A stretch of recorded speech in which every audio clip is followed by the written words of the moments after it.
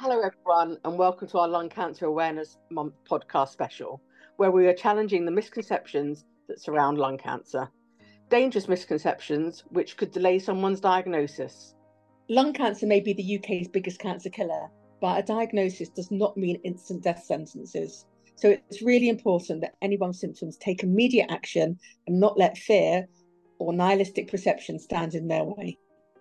I am living proof of this, and I'm joined today by two other living examples. Jess Smith, who was diagnosed through his local screening programme, whilst Ruthra Coventry was diagnosed through symptomatic pathway after experiencing recurrent chest infections. Jeff, let's come to you first. Hi, Jeff. How are you? Oh, I'm not bad, thank you, Mandee. Thanks for talking to us today. It's brilliant. You're welcome. I just want to open up by getting you to tell us briefly your story, please. The story was I brought up in a smoker's family. I lost my mum to lung cancer, and I was never a smoker till later on in life. I just tried it, and then I stopped for 8 years. I was getting fit playing football and everything. Brilliant. And then I come through the door, and the NHS just asking me to go for a lung scan. I felt fit enough because we're going to the gym. Yeah. Playing five-a-side football. I was out running my son on the treadmill. Fiddle I was, fit as a fiddle. And yeah, absolutely. Because I was getting on, I just thought to myself, I'll go for that scan. Well, what they do, you've got to phone them, and then they take you through all this, interview. And I had a bit of a cough and said, well, you tick all the boxes, come in this afternoon, we'll give you the scan. So I went for that scan, and the next day the doctor phoned and said they'd found something. And after more tests, I had beginning of lung cancer. So, wow. Yeah, it was a shock at first. It couldn't quite sink in. I think my brother was more upset than I was. And so I got a letter to say they've got me in at Wythenshawe Hospital on the Wednesday morning at 7 o'clock. So I went to Wythenshawe 7, sat about till about 6 that night. And the surgeon come and he says, because we've got yours early, we're going to give you keyhole surgery. And I thought, that's a relief.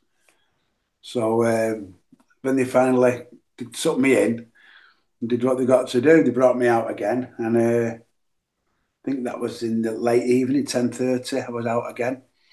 Wide awake, playing games on my iPad, wondering what was going on. Wanting to go home, feeling fit as a fiddle. But the nurse said, you can't, inside your body's in shock. So you can't go running about. And I didn't even know I was on a machine, to be honest, until the next morning when the nurse come in and took this blue pipe out the side of me. And I'm like, was that in my body? She says, yeah. So amazing. And my brother texted me the next day saying, I'll come and visit you about 1 o'clock, he said. And then the surgeon came in and said, check me out and everything. He said, you're fine, you can go home today. So I'm thinking, what? And the two old fellas in my room were sort of gobsmacked. Yeah. They're letting you go home today. I said, yeah. That's because they detected it early. So if you do get that letter and you are watching this, get in there, don't delay. And that's amazing. It's an amazing story. Yeah, so I phoned my brother, I texted him, I says, you can take me home, Alan. So I said, I'll be in about 4:30. So he's got me all this shopping in for food and all that lot. So I'm home, and I said, right, went to go for a pint. He says, you can't. I said, no, that's it. The nurse said I can't go for a drink or lift anything for 6 weeks. So I just sat in the house. I got Netflix, just made myself comfortable, tried learning myself a language like Spanish, just to get rid of the boredom, really. And, amazing. Great good for you, though. Yeah. It was a bonus, really, because it was lockdown, so half the pubs were shut anyway. That's nothing to do. But I started going little walks around the block. Yeah. And sort of getting my heart going, because the doctor said my heart would be doing more.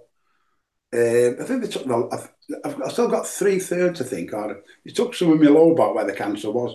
So I finally, after the 6 weeks were up, I phoned me nurses. The Macmillan nurses were great, said anything you need, let us know. And yeah. worried about money at first because obviously you're not working for 6 weeks and I drive a cab. And they said you can claim, but I didn't claim because it just got me furlough through from my grant from the COVID thing. So that helped. So I didn't have to claim Yeah, nothing. yeah. So if anyone's scared of money-wise, work-wise, there's help there. So that was it. Like 2 years down the road, my life's just back to normal again. I just do what I do. It's encouraged me to train more and do more walking. So I walk every day over 9,000-10,000 steps because I feel more like I want to get fitter. I'm not getting out of breath. And it's 10 years at the end of the month I've stopped smoking. And it's good. Incredible. And I just had my second. That's really good. But I've not heard back yet, but I'm sure everything's fine. Dr. Grundy and you feel well? Yeah. Dr. Grundy on my last scan, what he's saying, he said he's 95% certain it won't come back. But you just got on with life normal. But to me, it's like that 6 week period and getting that letter, it's like it's never happened. It's like I've not had lung cancer. Sounds daft. I know I have. No, because this is a great example, isn't it? This is a great example of doing what you should be doing. So when you get that letter, don't be scared. Just go and get it checked out. And it's good news. You were stage 1 and they've got rid of it. And the fact that you feel so well and you're doing so much and it feels like it never happened is amazing. Very pleased for you. It's just, we chat when we go out now, we chat about things. And, like some of my customers now have got that letter that I received and they don't bother. I said, go for it. And then I told them what happened to me. They go, no way. You've had lung cancer? I said, yeah. I said, it's only because that letter, what you've got and you're not going. Anyway, they started going. There's one of them called Delmo. Hugs me when he sees me because he answered the letter. Yeah. You've probably saved lives there, Jess. They found something else on them, I think. You've probably saved some people's lives there. So people who weren't going have seen you and have been encouraged and have gone along. And whatever the results, fantastic. I mean, that's what we need, isn't it? So just going back to when you first got that letter, did you have any thoughts of not going? How did you feel when you got that letter? Were you scared? Was it a bit of a shock? Before you even went, did you consider not going? Because I was always in the gym and playing football. I thought, oh wow, I'll have that. It was like, oh yeah, I'm having a go at that. You're checking me out. That's how good the NHS is. Brilliant. And that's why I did it. And you got to be a certain age, and because they had Richie have still got me cough.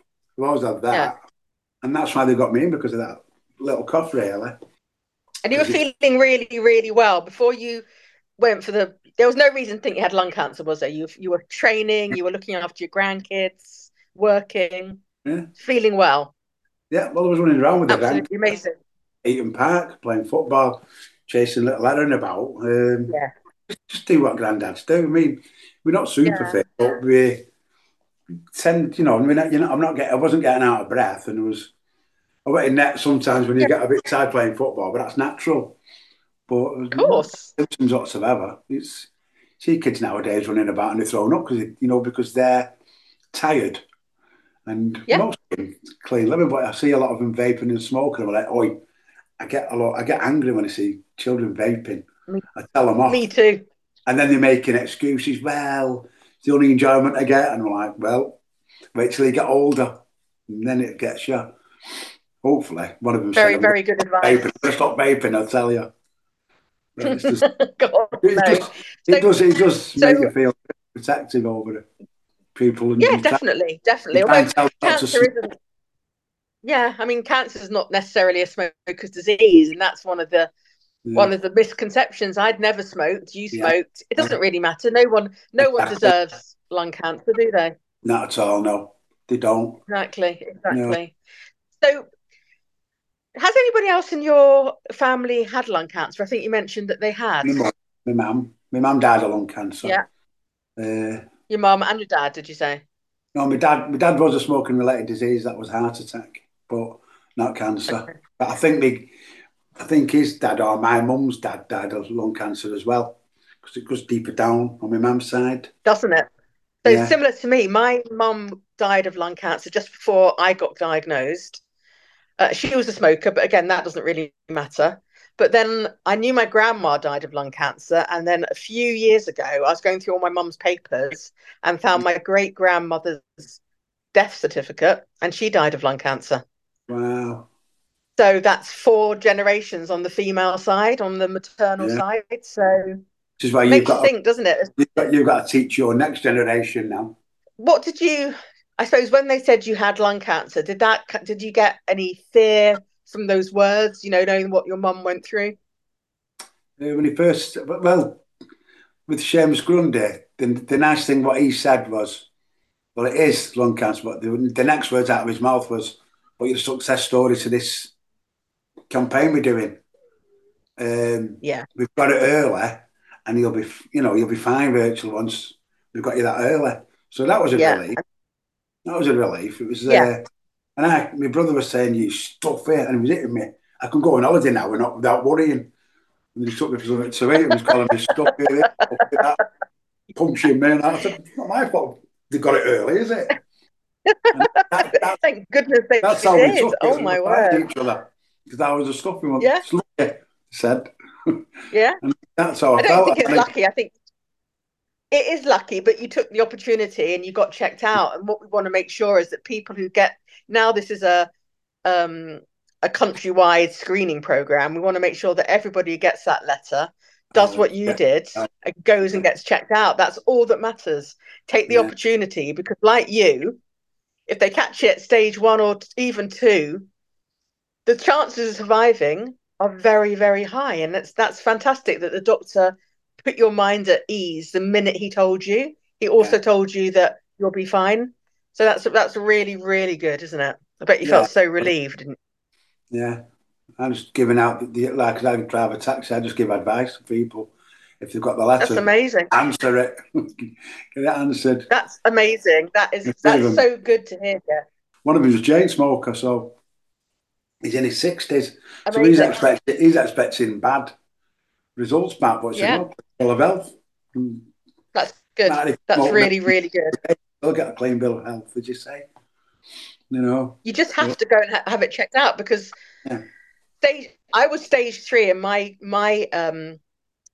my diagnosis was still okay even at stage 3.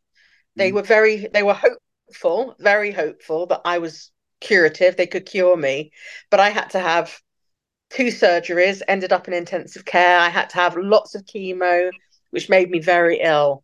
So there's a difference between stage 1 and 3, and if you can answer that call and go and have those scans and get caught at stage 1 or even 2, your chances and the treatment line is just, like as you said, so much better. And you're looking so well. Thank you. Absolutely. By yourself. You look good. Thank you. Thank you. I mean, if you think about, I don't know about you, but the minute you hear lung cancer, I think it's a misconception that the minute you hear lung cancer, because of our experiences and the fact that most people catch it late and don't make it, the minute that word comes out, you think this is a death sentence. Yeah. So it's so good to hear stories like yours and mine and some of the other people I've been interviewing for this. That means that it's actually not a death sentence. That's such an outdated point of view. Catching it early is the only thing that matters. Of course it is. Would you agree? Yeah. I totally agree. Yeah, I totally agree. The way to catch it early, because you're not going to go to the doctors. If you've got a cough, they won't go to the doctors.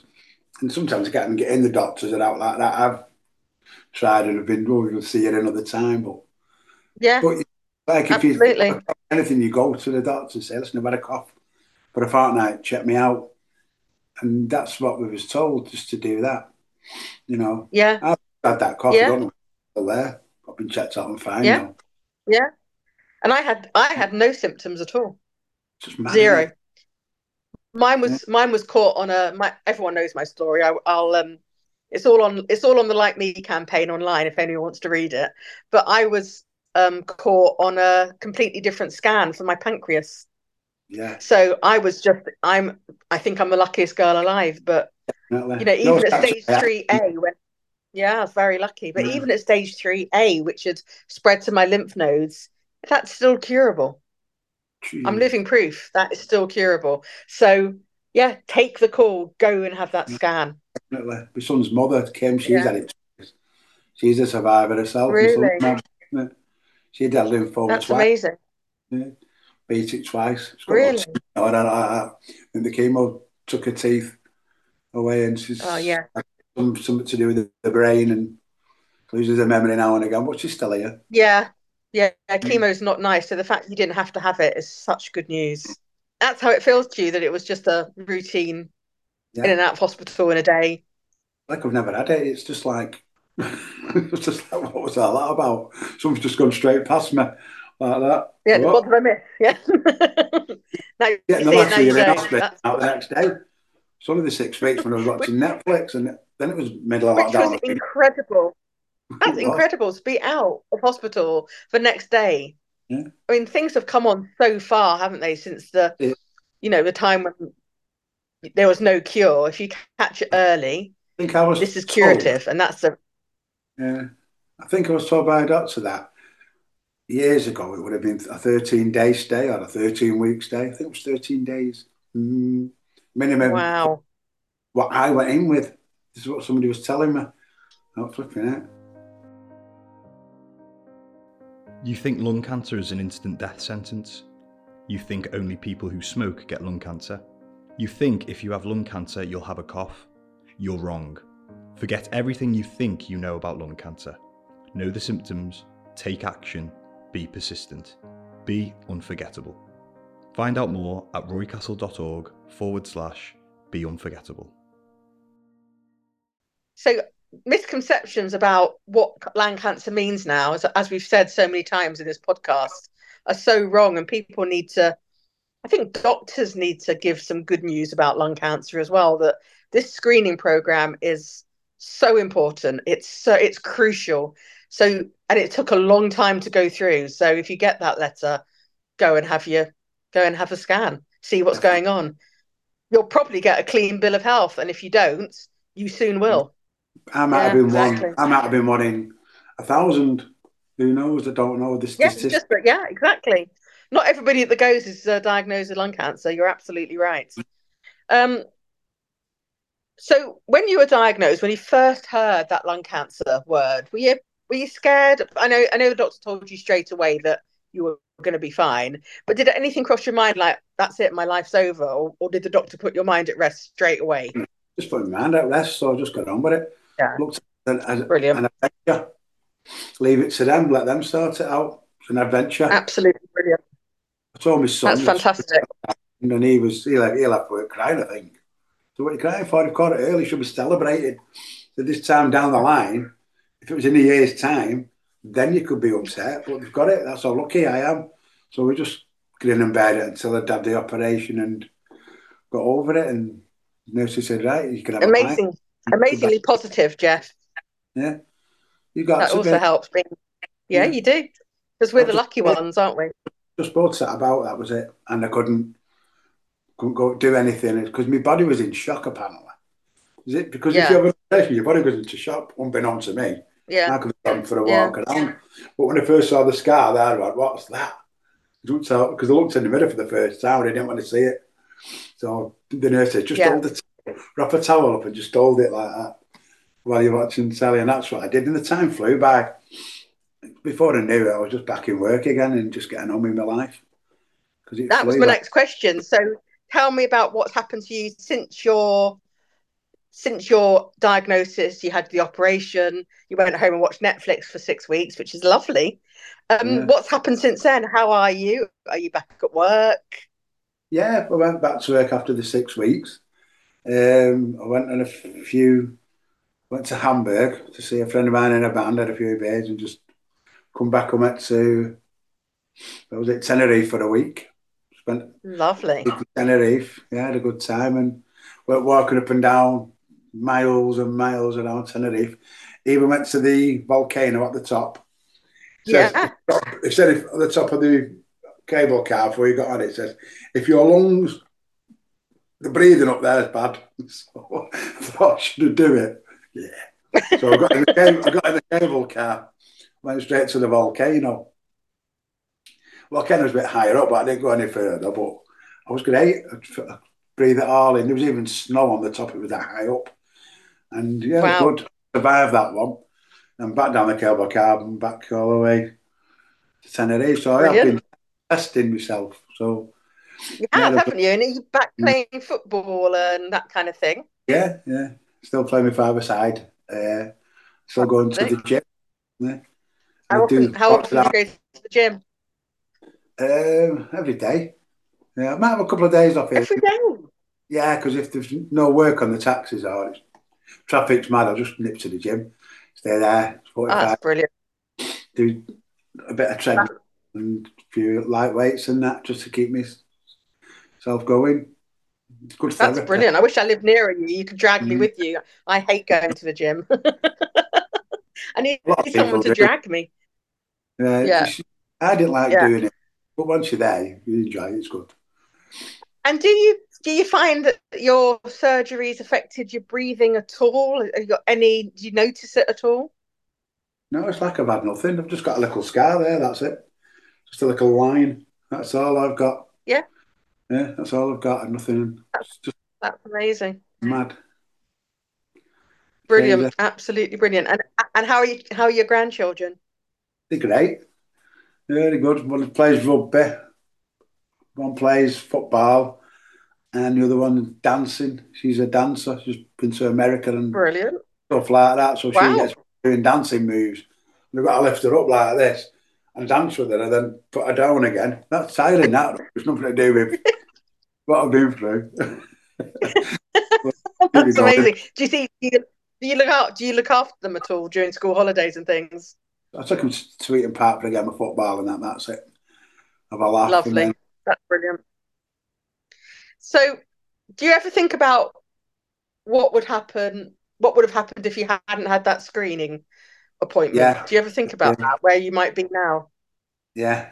We're looking at our Barbara, 7 stone wet through, and our Jimmy's like, he could have had me, that Barbara, or could have been looking after us both. I do, it's scary. Yeah.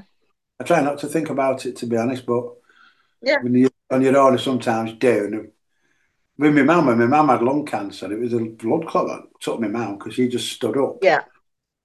And whatever happened after that, my sister found her. But the report said it was a blood clot at the end. Yeah. Yeah. Yeah. Horrible.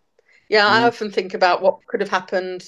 I have no doubt that if I hadn't had that scan on another part of my body and they found the nodule, I definitely wouldn't be here.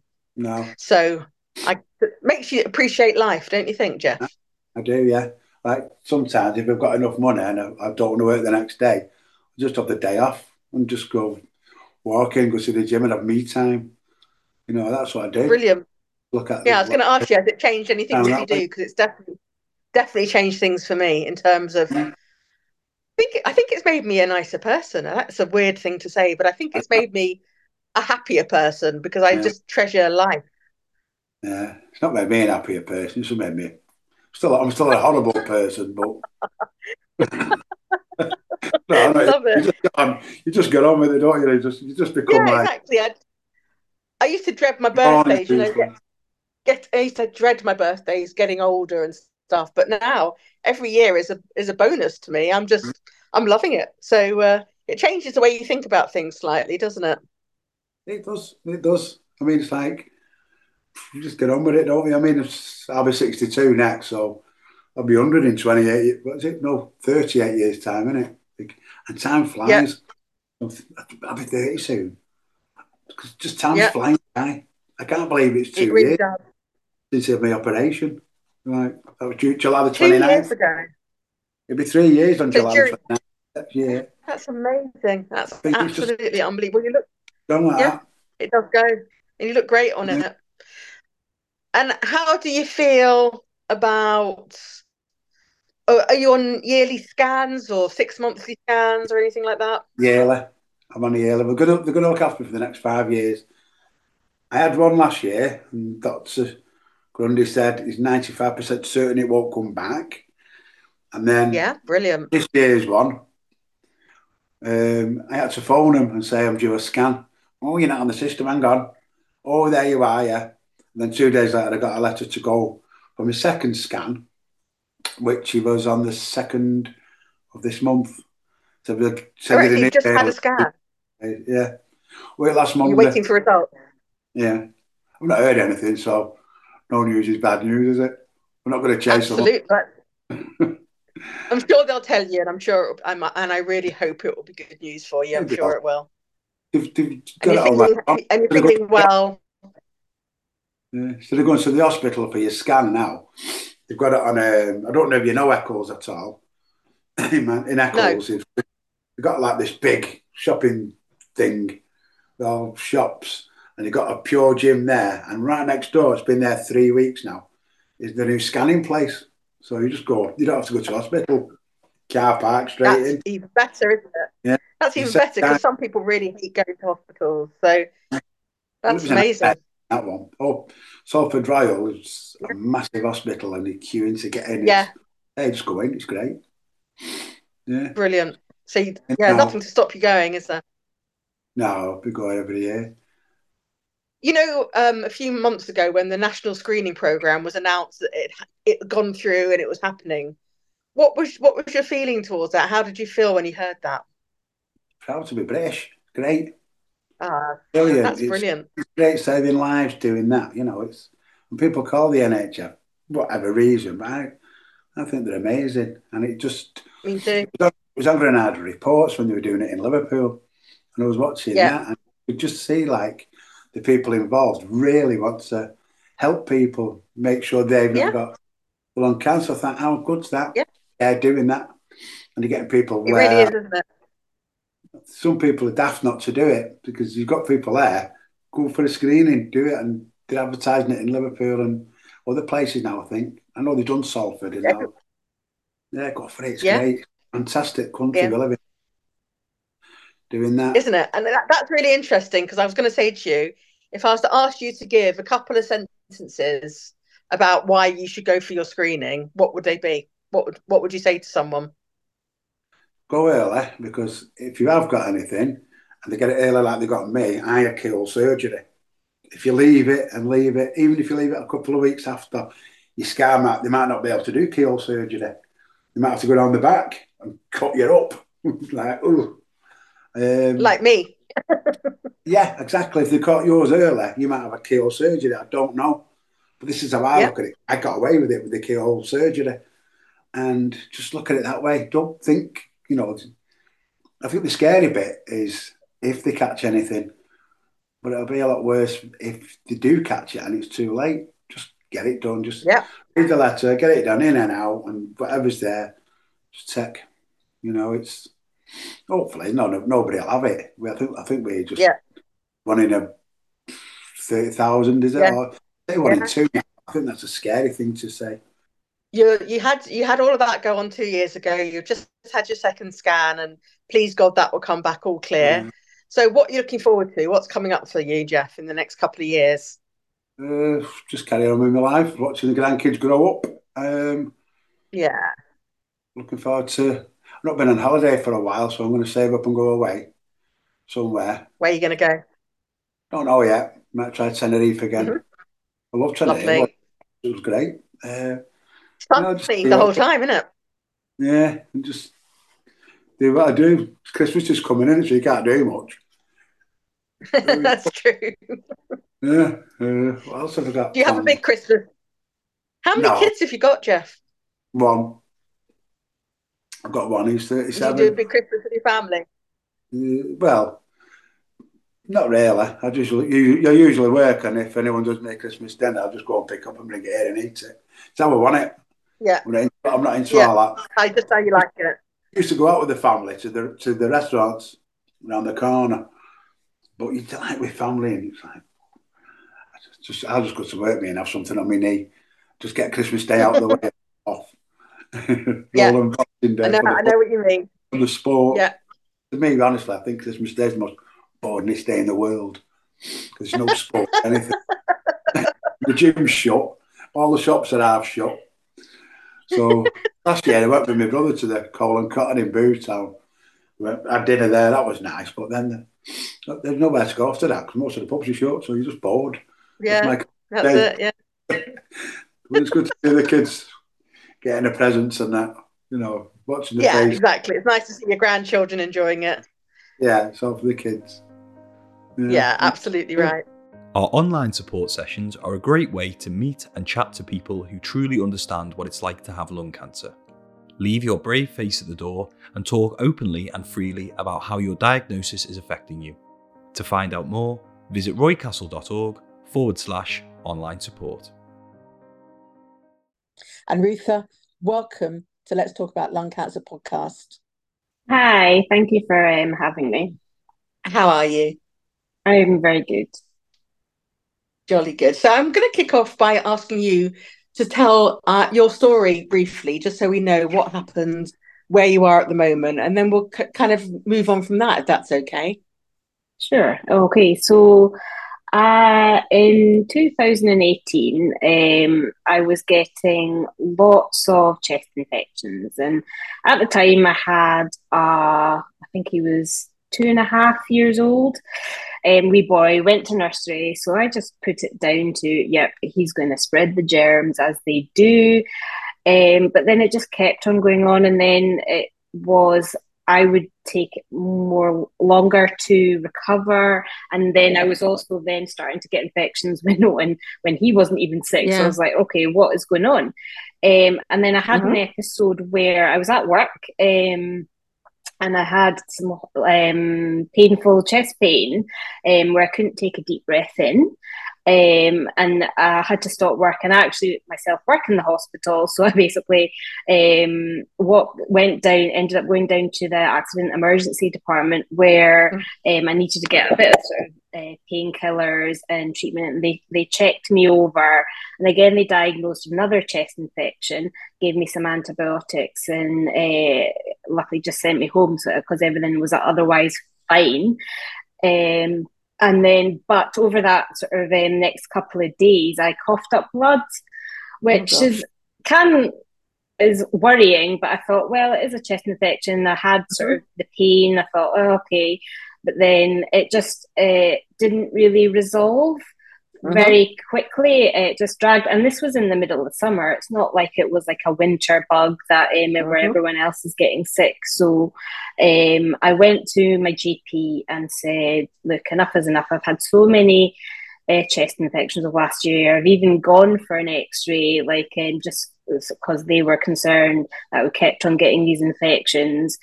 I'd like to see someone at the hospital to find out what's going on with my chest. Yeah. And so they were quite happy to refer me, but they did give me another set of antibiotics, and I did actually feel a lot better after that second set. And I almost even cancelled the appointment that I was later given. But colleagues of mine were like, no, you're in the system, you've got an appointment, you should just go just in case. And I was like, okay, fine. I kind of felt a bit guilty and a bit kind of like, well, why am I here? This is when I actually went to the appointment. But they were really kind, and they didn't make me feel that I was wasting anybody's time. Did a thorough sort of workup, and then I was found to have a mass in my right upper lobe. Wow. Scary, very scary. Yeah, so it was. What did it they was say about it? Did they suspect anything at that point, or? So me being in the medical background and sort of discussing, I kind of discussed what I thought was going on. I thought I had a condition called bronchiectasis, which I think which I do have and was diagnosed as well, but it's kind of the chicken and the egg. I'm not sure which sort of was caused by what, but and that's what I was expecting when I got a call from the chest physician saying that. I thought that's what I was going to be told, but no, he came out with, you've got a mass and we're going to have to do more tests. Yeah. So yes, okay. I was terrified. Yeah. Yeah, absolutely. And how quickly did things move for you at that point? I think it felt quite quickly. I think felt like very good. I sort of got a second scan about within a couple of weeks.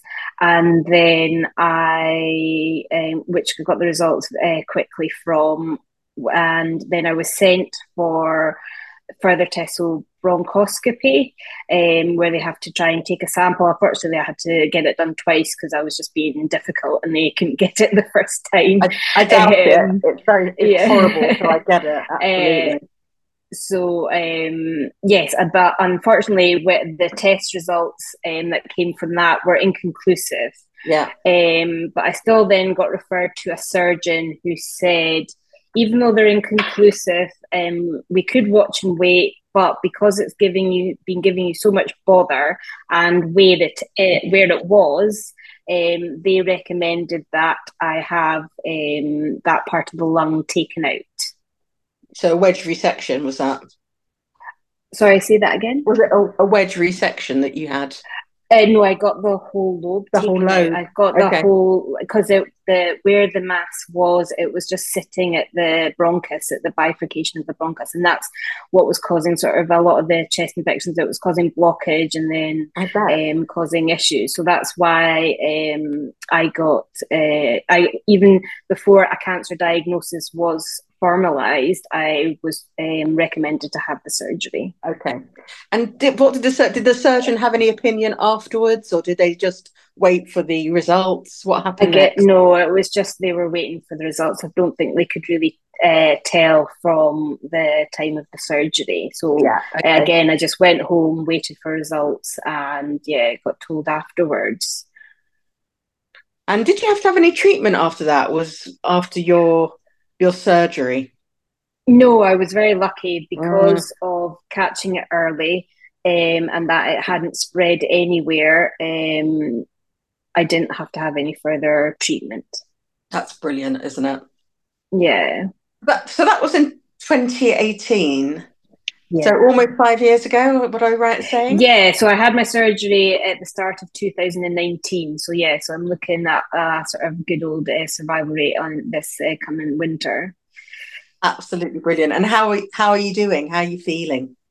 I'm feeling good. Obviously, I'm not apprehensive because I'll hopefully try and plan another checkup and stuff. And obviously, I'll still sort of have the fear of anything else being found. But I'm doing well. Good. And are you doing what you used to do? Are you back to what you used to be doing in terms of exercise and normal life? Yeah, I think so. Yeah, I think sort of everything's sort of 95% there. So it's all good. It's really good. Fantastic. How do you feel about your whole diagnosis kind of story? Because if you hadn't have gone back to the doctor over and over again and taken yourself to A&E, I wonder how different the story would have been. How do you ever think about that? How do you feel about that?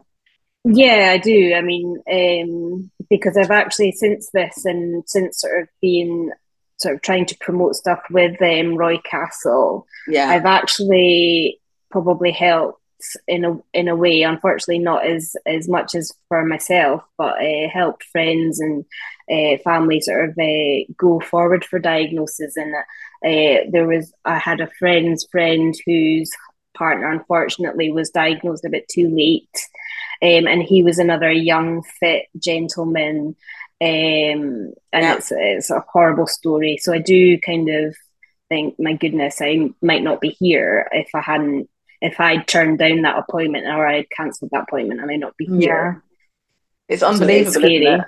And you had to kind of ask them to kind of move forward with stuff, didn't you? You made that appointment and then kept it, and that's where you were diagnosed. So sometimes you have to self-advocate, don't you? I know that I had to do that with I'm not going to talk about myself, but with my diagnosis, I had to really push them to do something as well. It's disappointing that the perception seems to be that people like you and I just don't get lung cancer. People still think that lung cancer is an older person's disease, and it just isn't, is it? No, unfortunately not. No. Yeah. If you have lungs, you can get lung cancer, as we always say. Rachel put here that you had to ask for a second opinion. Was that with the consultant? No. Oh, to see a specialist. You had to ask to see a specialist, so you had to ask your doctor. So yeah, so when I went initially with to the GP with after that episode going into accident emergency, I booked an appointment with my GP with an agenda, and the agenda was to see somebody. So I was, and I think whether I got special treatment because, again, I'm a doctor, I don't know. I don't feel I did, because I think the history that I'd had with that GP, I'd already been for an x-ray, because they had themselves thought, well, you've had so many, but nothing's ever, because the mass that I had wouldn't show up on a routine chest x-ray. I guess they thought everything's fine. Yeah. So I will talk a little bit about what happened, because it's kind of similar in a way. I went for a routine scan, not on my, I had pancreatitis, went for a routine scan on my pancreas. And a few weeks later, I got a letter saying your pancreas is fine, but we can see a nodule on your lung. I had zero symptoms, absolutely nothing, never had a cough. So, and mine went from there, but it took me 18 months to get them to take it out, because it was too small to biopsy. It didn't show up on a PET scan, same kind of thing as you.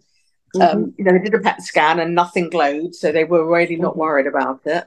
And I had to literally beg them to take it out to do the surgery. And even when they'd taken it out, they were like, I don't think it's anything, it's just scar tissue. And then came back stage 3B. So I know what you mean about feeling so lucky to be here, and thank goodness you pushed as you did and I did. Otherwise, you just don't know. And we don't want to bash GPs, because they do an amazing job. But I feel like, I don't know if you agree, I feel like their perception, as I said before, of who can have lung cancer is very outdated. I think, it's very true. Even myself, like, I was totally shocked. Like, before all this, I would have been like, no, it's olders, it's smokers, it's not some young, fit people that are susceptible to this, or it's very unlikely. But unfortunately, I think for whatever reason, I think you can't exclude yourself from these things, and unfortunately you need to think about these things just in case. So if anyone is ever worried about something, get it checked out. Absolutely agree. Nobody thinks you're wasting their time, do they? It's absolutely imperative. You can catch so much. And obviously with the new the lung checks that we've got going on now, which is absolutely amazing, but still wouldn't have caught you or I, because we were too young, not in that demographic. So it's interesting, isn't it, that how when you know your own body, and you have to do something about it, when something is wrong, and you sometimes have to push, and you have to be brave enough to push, I think. And that's quite a hard thing to do. Some people don't feel empowered to do that, do they? No, unfortunately not. No. Yeah, it's very difficult. So in terms of like your understanding of lung cancer, what was it? I mean, we've touched on this briefly, but what was it like before you were diagnosed? Did you ever think about it? Like you said, did you really have an appreciation that people of who are younger can get lung cancer, never smokers? Not that smoking should make any difference in terms of treatment, but people, that's always been the perception, isn't it? No, even in my line of work, where I sort of I'm an anaesthetist, and I do sort of I get a lot extra exposure to it. No, again, it was something that I thought, again, was generally the older population and people with a history of some exposure to something, whether it's work, whether it's smoking. So there should have been a reason for someone to get lung cancer. Yeah, exactly. And did you, I know what my perception of lung cancer was before, but did you, when you heard someone had lung cancer, did you ever think there'd be a cure? How did you feel about that? Because I know I automatically assumed lung cancer was the death sentence. To be honest, I think I probably just thought, yes, that's going to shorten someone's lifespan. Yeah. Not, I didn't necessarily think it was a death sentence, but I associated it with surgery, with lots of chemotherapy or lots of radiotherapy. Basically, quite a troubled kind of journey. Yeah, absolutely. And maybe never being fully cured. I lost my mum just before I was diagnosed. I lost my mum to lung cancer. So I'd seen her go through that. Now, she was a smoker, but as I said before, this is not a smokers versus non-smokers conversation. It really doesn't matter. But I'd seen her go through everything, and then I lost her. And then they found a nodule. So I had, I suppose, a very warped idea of what might happen next. So especially when they told me, I mean, mine wasn't even a centimetre, but it was still stage 3B. So it was really aggressive. So I was amazed when they said to me, it's curative, we're going to do everything we can to cure you. I was didn't really take that in. I didn't really understand what they were saying. And yeah, it's incredible how treatment and the prognosis has moved on. But I feel like sometimes this isn't in the press, or this isn't spoken about enough. People don't talk about lung cancer, so you don't really understand it. We have easy to understand free information booklets on all different types of treatments for lung cancer. Our jargon-free information can help answer any questions you may have about treatment and provides an insight to what to expect. Download or have a copy posted to you. Visit roycastle.org/information booklets. What's your life like now? What's happened to you since your diagnosis? Well, I'm back at work, sort of doing pretty much almost everything that I used to. I'm back to my running. Oh wow, really? Not as fast as I used to be, but I think that's maybe more age and motivation than anything else. But no, I'm doing really well. So yeah. Good, that's brilliant. And so you're running, you're back at work. Yeah. Do you have children, Ruthra? Yeah, so I have a son. Yeah. Okay, and how old is he now? He's now 7. Oh wow! So you've seen him start school, and he knows, everything's normal as far as you're concerned. Yeah, like he doesn't really remember the time when I did have the surgery, which was quite nice. But he understands that I had surgery and that I had a cancer. So yeah, we've had sort of that kind of chat with him. That's amazing at 7. I think lots of people shy away from that, and again, I don't think we should. I think people. No, yeah, I think everything should be sort of in an open forum, and I think agreed. And it's good to know that people can recover if it's caught early. So that's the thing, isn't it? You were stage 1, I was stage 3, which was almost too late, but wasn't too late. But it was the swift action of the surgeons and the doctors around us, which made sure that we were both curative, which is an incredible place to be.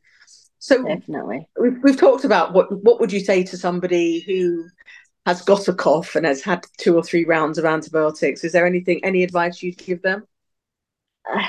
Again, it's different for situations, because depending on if there's reasons for why people are getting these infections. But if you did have a worry that there was something else wrong, you kind of know yourself. You kind of know. Absolutely. If you're not matching what sort of people your own age, or if someone's saying, "Have you still got that cough?" then it's maybe that's a kind of a marker of someone saying, like, you need to get this checked out. Because I'd had that. I was like, "You've still got that cough. That cough's terrible." And I was just like, yeah, it's fine. That's what I do. That's what I have. And I kind of just like, you laugh it off. Yeah. But if it's still sort of, if people have said it a few times and different people have said it, it's one of those things. Just get it checked out. It might be something else. It might be something very simple and very easy to remedy. But there is that other side of the coin, the dark side, where it can be something worse. Precisely. And I always say to people, it's nothing to be scared of. Having a late stage cancer is much harder and something to be scared of than getting something diagnosed early and getting the treatment that will hopefully get rid of it. So go quickly, don't go slowly. If you've had 2 or 3 rounds of antibiotics and nothing's happening and you're getting worse, like you said, slightly different symptoms, coughing up blood, which is terrifying, just go and insist on some more action, in the next step, because the earlier you can catch it, the better your prognosis. So you mentioned that you're coming up for your 5-year anniversary, which is incredible. Congratulations. But Thank you. how do you feel about being discharged and not having those checks? It's scary. It is scary. It's one of those things. I wish that we lived sort of like in a utopian medical sort of society where you could get scanned when you wanted, and Absolutely. there was just like, and if you wanted, you could just keep sort of being checked up on. But sometimes though, that's not good, because then it's not in the past and you can't really move on. You know what? That's really true. I've never heard anyone say that, but I wish you'd have said that to me about 2 years ago, because I'm 7 years clear, but I was in a real panic about giving up my scans and not knowing what was going on inside me potentially. So that's really good advice. Yeah, because I think you don't want it to. I mean, you've survived it. Now you've got to get past surviving. You've got to go back to living. So true. And again, you've got that. We learn from everything that happens. So again, if there was any concerns, you would know, right, I'm going to deal with this, and then just go back. Yeah, absolutely. That's really true. You said a couple of really, really poignant things there, Ruthra. Very true, and things that I hadn't really put into words myself. So that was brilliant. Would you describe yourself as being cured, or how would you describe yourself? Do you talk about it anymore? Yes, I think if everything goes well at the 5-year survival, I probably would consider myself as being cured. From my specific, the cancer type that I had, it was very rare. It's like one of these, one in however many. What was it? It was, I don't know if I can even pronounce it anymore. It's like a squamous epithelial. It was like one of these. Although it was quite interesting, I was renewing my travel insurance, and they actually had the type that I had on the checklist, which was new, I think, to compare to when I'd done the insurance when I'd gone sort of on holiday the year of my surgery. So I guess things are that's probably a good way, in the fact that there is a lot more awareness. Yeah, absolutely. So there's not a lot of evidence about whether this could recur or not. I think I would cautiously call myself cured. Yeah, I'm the same, really. I still talk about it quite often because I'm so involved with this wonderful charity, but I like to think that I'm cured from lung cancer anyway. Mm-hmm. It's a weird feeling though, isn't it? That kind of letting go of your security blanket with your scans. Definitely. As much as I hate scans and the wait in between, which obviously scan anxiety, we know should be in the Oxford English Dictionary because it is a thing. Yeah. But I don't know whether the scan anxiety is worse or letting go of your safety blanket, which of those scans is worse. I haven't made my mind up about that one yet. Yeah. It's difficult. Is there anything else you want to add, Ruthra, or anything else we've missed that you'd like to get out there? Just that please don't be afraid of, what I would say is, bothering your GP, because it's what they're there for, and that's what their job is. And just contact them. Yeah, and make sure you tell them what you want, I think, is also definitely.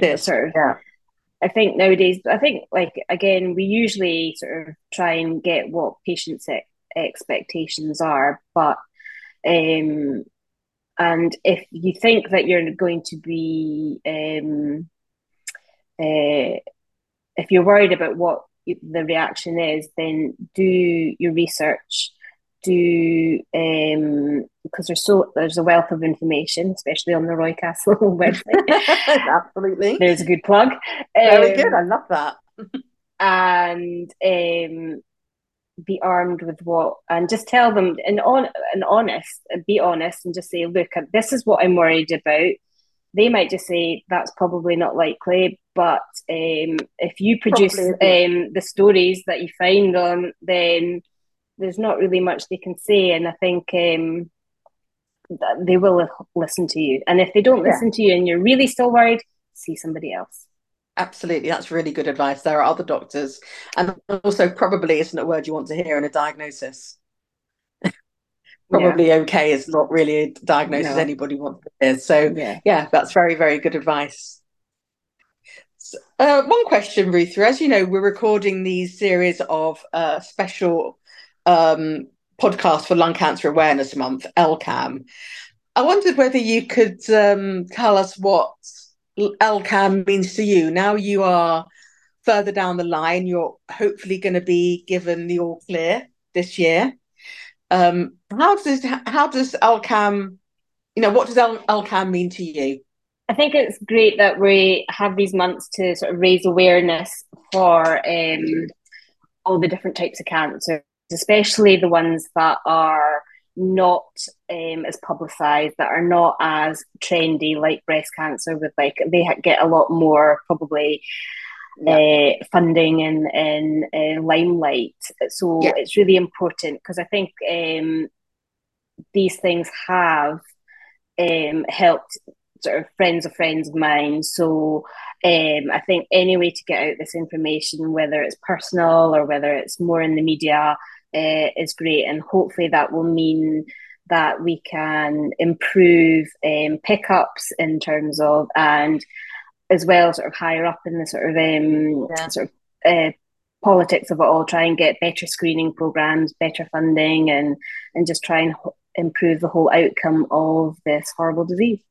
Very good. I completely agree with you. I think it's a really good time to talk about it, to get information out there, which some people aren't even aware of. Some things are so misconstrued because of the perceptions of lung cancer and what it means. So it's a great opportunity to make people aware. And if anybody's got any niggles about it, they hopefully will think, well, I'm going to go and get this sorted out now. And if we save one person's life by getting them to the doctor quicker, then that's my job done. For support and advice on any of the topics raised in this podcast, visit roycastle.org. Past episodes are available to download on all major podcast providers. Don't forget to like and subscribe, and make sure you never miss an episode.